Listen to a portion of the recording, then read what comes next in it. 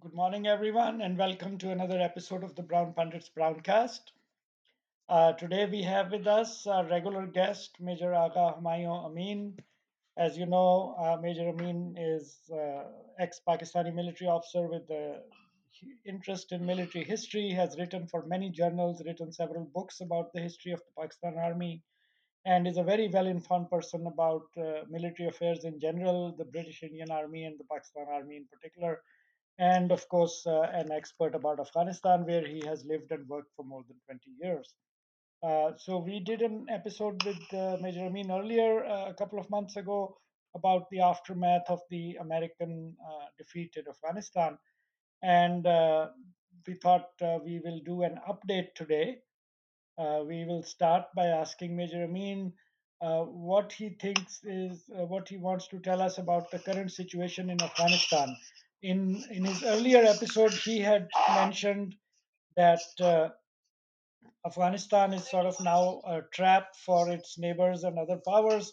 Now that the United States has left, it's a hot potato for them, and it seems to be turning out that way. But we'll ask Major Amin what he thinks and what he would like to tell us about the situation in Afghanistan right now, sir.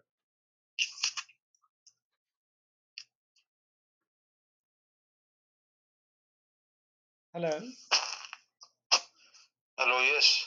Yes, sir. So I was asking if you can tell us about the situation in Afghanistan right now. The situation in Afghanistan is unique and unprecedented in its post independence history. The first Afghan state was created in 1747, and the strangest part of the Afghan situation is that Afghanistan as a country has ceased to exist as far as an independent state is concerned and as far as political scientists can define a state. The Afghan state has ceased to exist, and it is a pathetic situation. But the problem is that the puppet masters and the manipulators also can get into serious problems because riding on a tiger or Afghan tiger is not a simple affair. So, what is the situation on the ground? The Taliban have so-called government in Afghanistan. How much control does that government have, and what kind of performance are they showing? As far as control is concerned, they have got weapons, they have got military power. So their control is not different from the US control. The Americans and the Allied forces were also controlling Afghanistan through military power, the barrel of the gun, and the gun shape and the aircraft. And the Taliban also controlling Afghanistan in the same manner. But this is a fluid and dicey situation, and it is not a stable situation. And as far as government is concerned, they have no government. They are total novices. They are using the same apparatus. You see, as far as the government is concerned, all Afghan governments, even the Americans, they were using the Soviet-trained bureaucracy all along. And the same is the case with the Taliban. They are using the same bureaucracy. Naturally, they don't have the expertise or the manpower, and they cannot replace the old bureaucracy. The bureaucrats, the people managing the offices are the same, but the major issue is the economy. If you study the history of Afghanistan, you will realize that even during the Mughal era, the funds to manage the Mughal provinces of Kabul and Kandahar, there were two Mughal provinces. The funds to manage these two Mughal provinces, now large part of Afghanistan, had to be brought from the uh, Mughal districts of Wazirabad, Gujarat, Masroor, and Gujranwala. Even at that time, there were no funds, and it was such a god-forsaken place that funds had to be brought from outside. Right. So now the major issue is that it is a serious case of financial instability. They have been cut off from the international system of Swift code. And like Iran, they are a totally isolated state. I mean, Iranians can't receive funds legally, they can't transfer them legally. They do it through crypto and Dubai and so many places. But Afghan Taliban situation, same as Iran, like, totally sanctioned and unable to uh, get any funds from abroad through the banking means. Even if the Pakistani state wants to help them, they will have to bring funds in trucks, in containers, because there is no way of transferring funds legally to Afghanistan through bank. Right. Right. So that the current bureaucracy and the system that they are using or sort of trying to use, how do they pay them? How do they give their salaries? What is going on with that? You see, the thing is that in finances, in geopolitics, and strategy, things move very slowly. So this is just the beginning, and the effects and the results will be clear after December. Presently, the European countries, the NATO countries who were printing Afghan currency have refused to print currency. And the first fiscal issue they are facing is that they will have to devise a new way of printing currency, and Pakistan or any other state don't have the expertise to print the Afghan currency, which was adopted after the Bonn Agreement.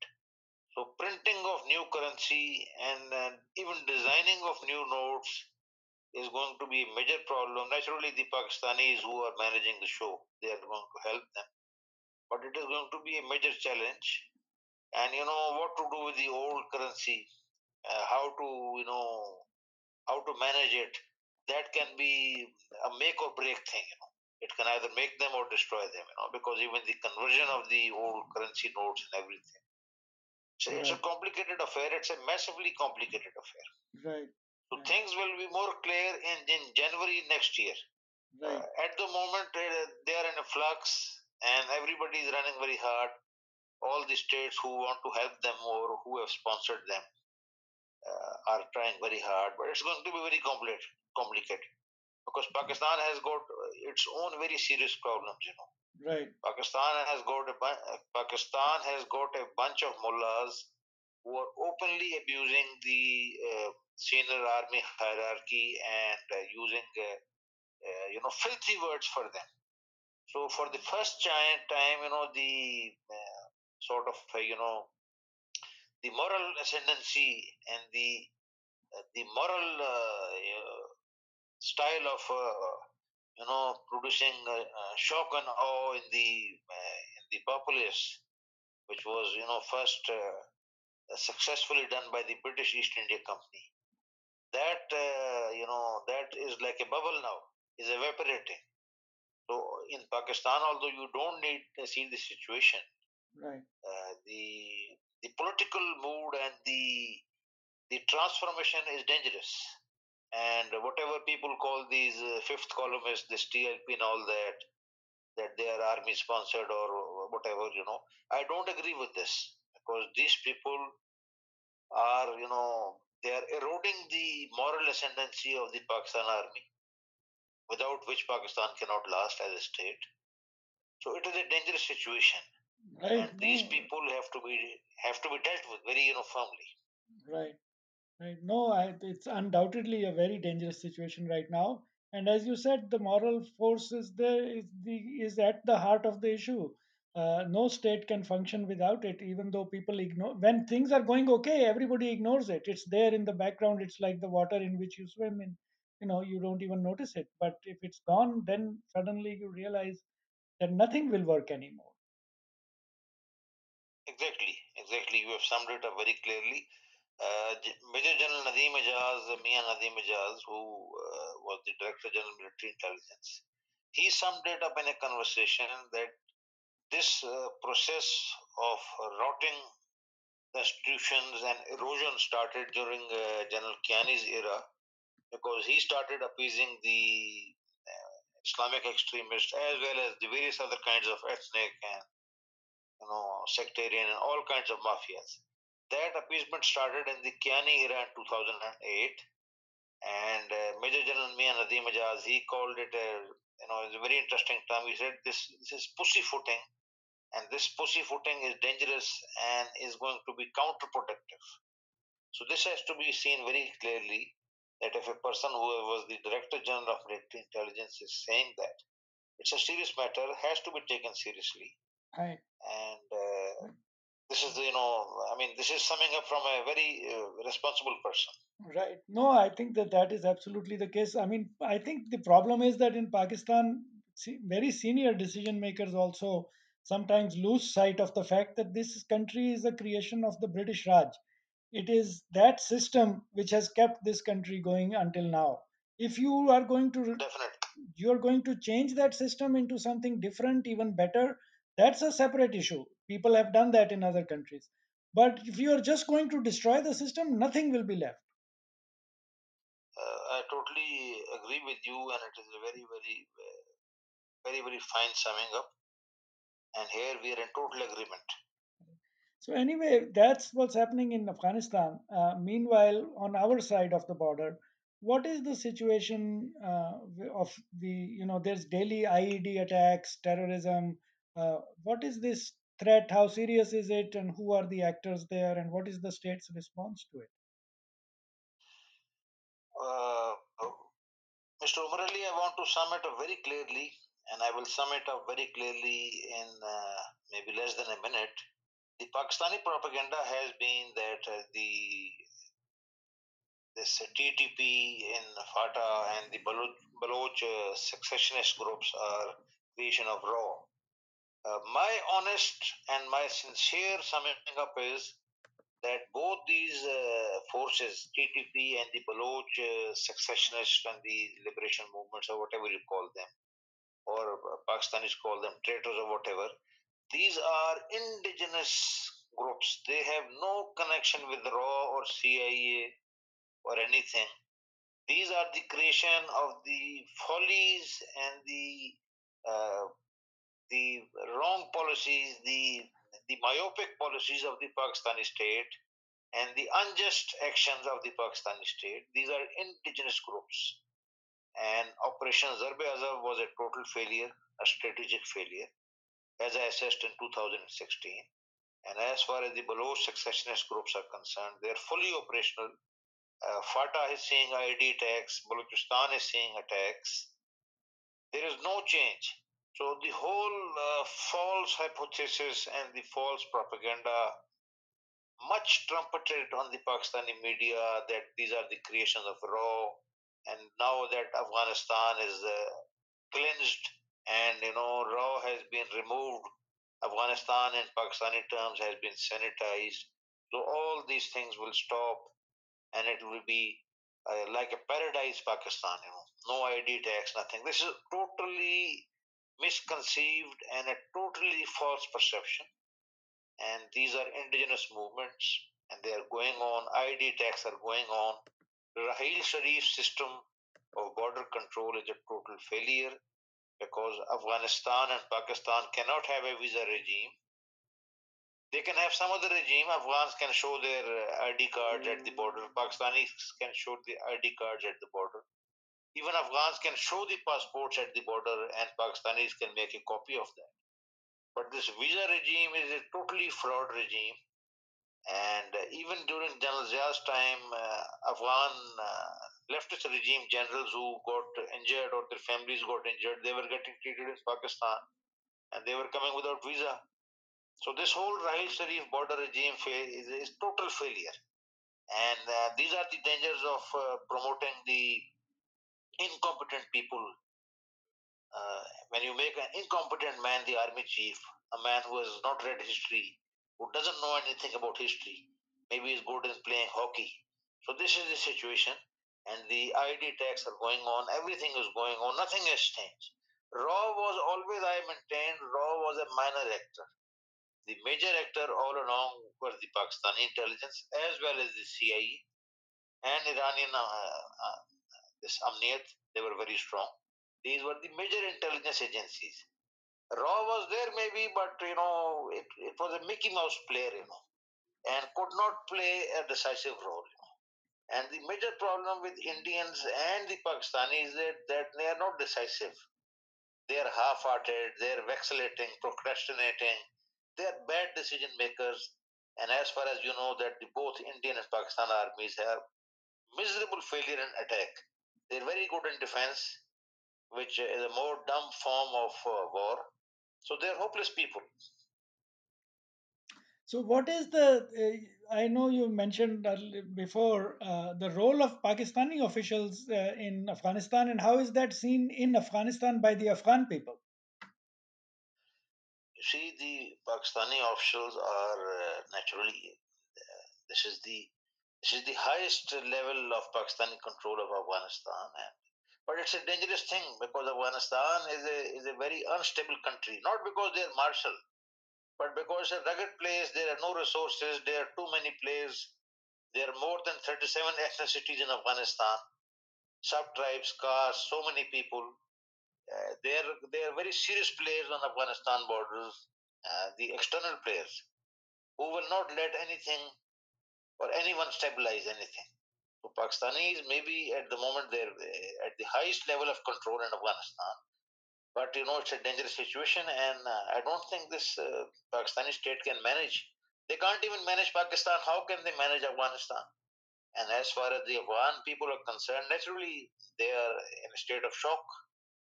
For the first time in Afghanistan's history, even during the Russian period, Soviet period, the Soviet Union gave the Afghans full autonomy. But now, even the movement on Kabul Torkham Road or movement on Kandahar Smen Bulldog Road is, dictated, and Afghan people naturally are resenting it. They can't do anything, but resentment will build up slowly into more serious political threats. So it's a bad situation, and I don't think the Pakistani state can deliver. Nobody can deliver. Even Chinese, Russians, they can't deliver. It's a We complicated situation. Right. So it's a difficult situation, obviously not at Pakistan's pay grade, but what about China? What kind of resources do they have or understanding do they have, and what kind of chances do they have of actually doing these kinds of pseudo imperialist interventions, anywhere? Chinese are very, they're mouse brain people. They're not strategic thinkers. They're not geopolitical thinkers. Okay, they have done very well, through the communist regime and everything. They have done very well. But as far as the international geopolitical rivalry is concerned, geopolitics as defined by Mackinder and Mahan and all those people. Chinese are Mickey Mouse, plays with myopic intellect. Chinese cannot stabilize Afghanistan because as far as Pakistan is concerned, it is a British creation with a custom-made system. So people are totally docile. When the British East India Company came here, they disarmed the whole area. So people are totally castrated, disarmed, minus Balochistan and Fatah. They're totally, they're like sheep. But as far as Afghanistan is concerned, more than 35 ethnicities, then the Afghanistan's neighbors, the proxy wars, China will come to grief. They will be unable to make any impression in Afghanistan. Even in Pakistan and Balochistan and everywhere, Chinese are being attacked, and it's not a stable situation. And the religious card is against the Chinese, of course. So the Chinese will be Mickey Mouse players in Afghanistan, and they will come to grief. This is 200%, my assessment. So we can move from here to the other side of the border. What is, do you foresee any change in this India Pakistan equation, or this nonsense will status quo will continue forever, or what is the situation on the ground there? The situation on the ground is that, let me sum it up very carefully. The Pakistani propaganda has been the media and all that, and all kind of nonsense. That the root cause of all this problem is a man, ex tea maker, tea stall owner, Mr. Modi. This is the Pakistani propaganda. But this is nonsense. Actually, extremism, religious extremism, started with this Kana Dajjal, Janazia, in 1977. That is where religious extremism started. RSS was a pent up force. RSS had no relevance in India. But in Pakistan, the Kana Dajjal started the religious movement. The CIA and the Americans and Saudi Arabia and everybody, they added fuel to fire. So religious extremism started from Pakistan, and naturally the Indians, if Pakistan sneezes, the Indians develop, flu and fever. So religious extremism started from Pakistan in 1977, and India later picked it up. And Congress, which was a secular party, was totally, sidelined and marginalized. And that is how these people came up. And naturally, it's a strategic situation. Just by removal of Modi or anything, this is not going to change. This is going to be a long-term affair, and status quo will continue. And let's be very frank about Kashmir. That Kashmir was lost in 1947-48 because Pakistani leadership was totally indecisive. And as General Akbar Khan, DSO Pareech Khel, had summed up, that Pakistani political leadership was so hopeless and so cowardly that throughout the 14-month Kashmir war, not a single Pakistani cabinet minister visited Kashmir. So Kashmir was a lost cause in 1947. Now, it's a beating a dead horse. Maybe some kind of peacekeeping gestures or some confidence building measures can do. But strategically, I think Modi has played a master move by doing away with the special status of Kashmir, and even by demographic change, it can be it can become a Muslim minority area. So it's a dangerous situation. Pakistan has to be very careful because by insisting on things which you cannot do militarily, they are placing the Kashmiri Muslims in jeopardy. And demography is a dangerous thing, and Kashmir has got a very fragile demography. So one has to be very careful. And I don't see any change in the Pakistan-India relations because Right. both the people they're cooking their own takes, and big perks and privileges are attached. In Pakistan, naturally they don't want war. They were total failure in all the wars. And Indians also are totally hopeless like Pakistanis, same people. They don't want war, but they don't want the status quo to change. Because if the status quo changes, they will lose the political, mileage which they are gaining. Right. Yeah, I think that in general, this situation in between India and Pakistan is in a stalemate right now, but the long term outcome is very clear. I don't think Pakistan has the military strength or initiative to actually do what they keep threatening they're going to do. So this is a pointless war. They will fight to the last Kashmiri or something. But anyway, let's move on to another topic that comes up regularly these days, and that is the India China tension. What is the situation on that border? How serious an issue is it, or how serious is the threat of a local or wider war in that area? You see, Chinese are, as I said again, Chinese never invaded India in the past, Right. and they cannot do it. And Chinese are in habit of like in Punjab you have the in the Bhans, the Marathis. The Chinese are the strategic Bhans and Marathis. Too much loud noise and dole and too much bragging and all that. But they cannot do anything. They have been unable to retake Taiwan. There's so many kind of howling and noises. Uh, they were unable to deal with that. Even the yogurts they've been unable to deal, because yogurts are resurging. So Chinese state, in every threat or every statement that the Chinese make has to be taken with a not with a pinch of salt, but with a sack of salt. So Chinese are, they're not serious players. And you see, they got a brilliant chance in 1962, but at that time also, strategically, they could not have invaded India because America would have played hell with them if the Cold War was going on, and China was a isolated country. Even now, the Chinese are, in the strategic rivalry with the USA and the West. So far, the Chinese have been unable to gain ascendancy. It's a state of flux, and things are not clear. And Chinese, have to be taken, with the sacks of salt. You can't take them very seriously, as far as I see it. Any other insights or closing comments? The insight is that, as far as I'm seeing Pakistan, I'm very worried. The quality of education is going down. The quality of intellectual output is going down. And now this Pakistani government is start introducing a common curriculum and syllabus. That is a major disaster. Intellectually, Pakistan is going down. Uh, the intellectual production, thesis, PhD thesis, the research, the intellectual output is going down. The society is getting extremized.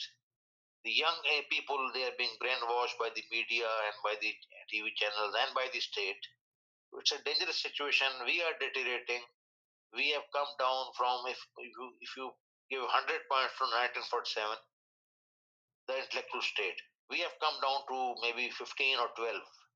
So Pakistan is in a severe intellectual decline, and the state has totally failed.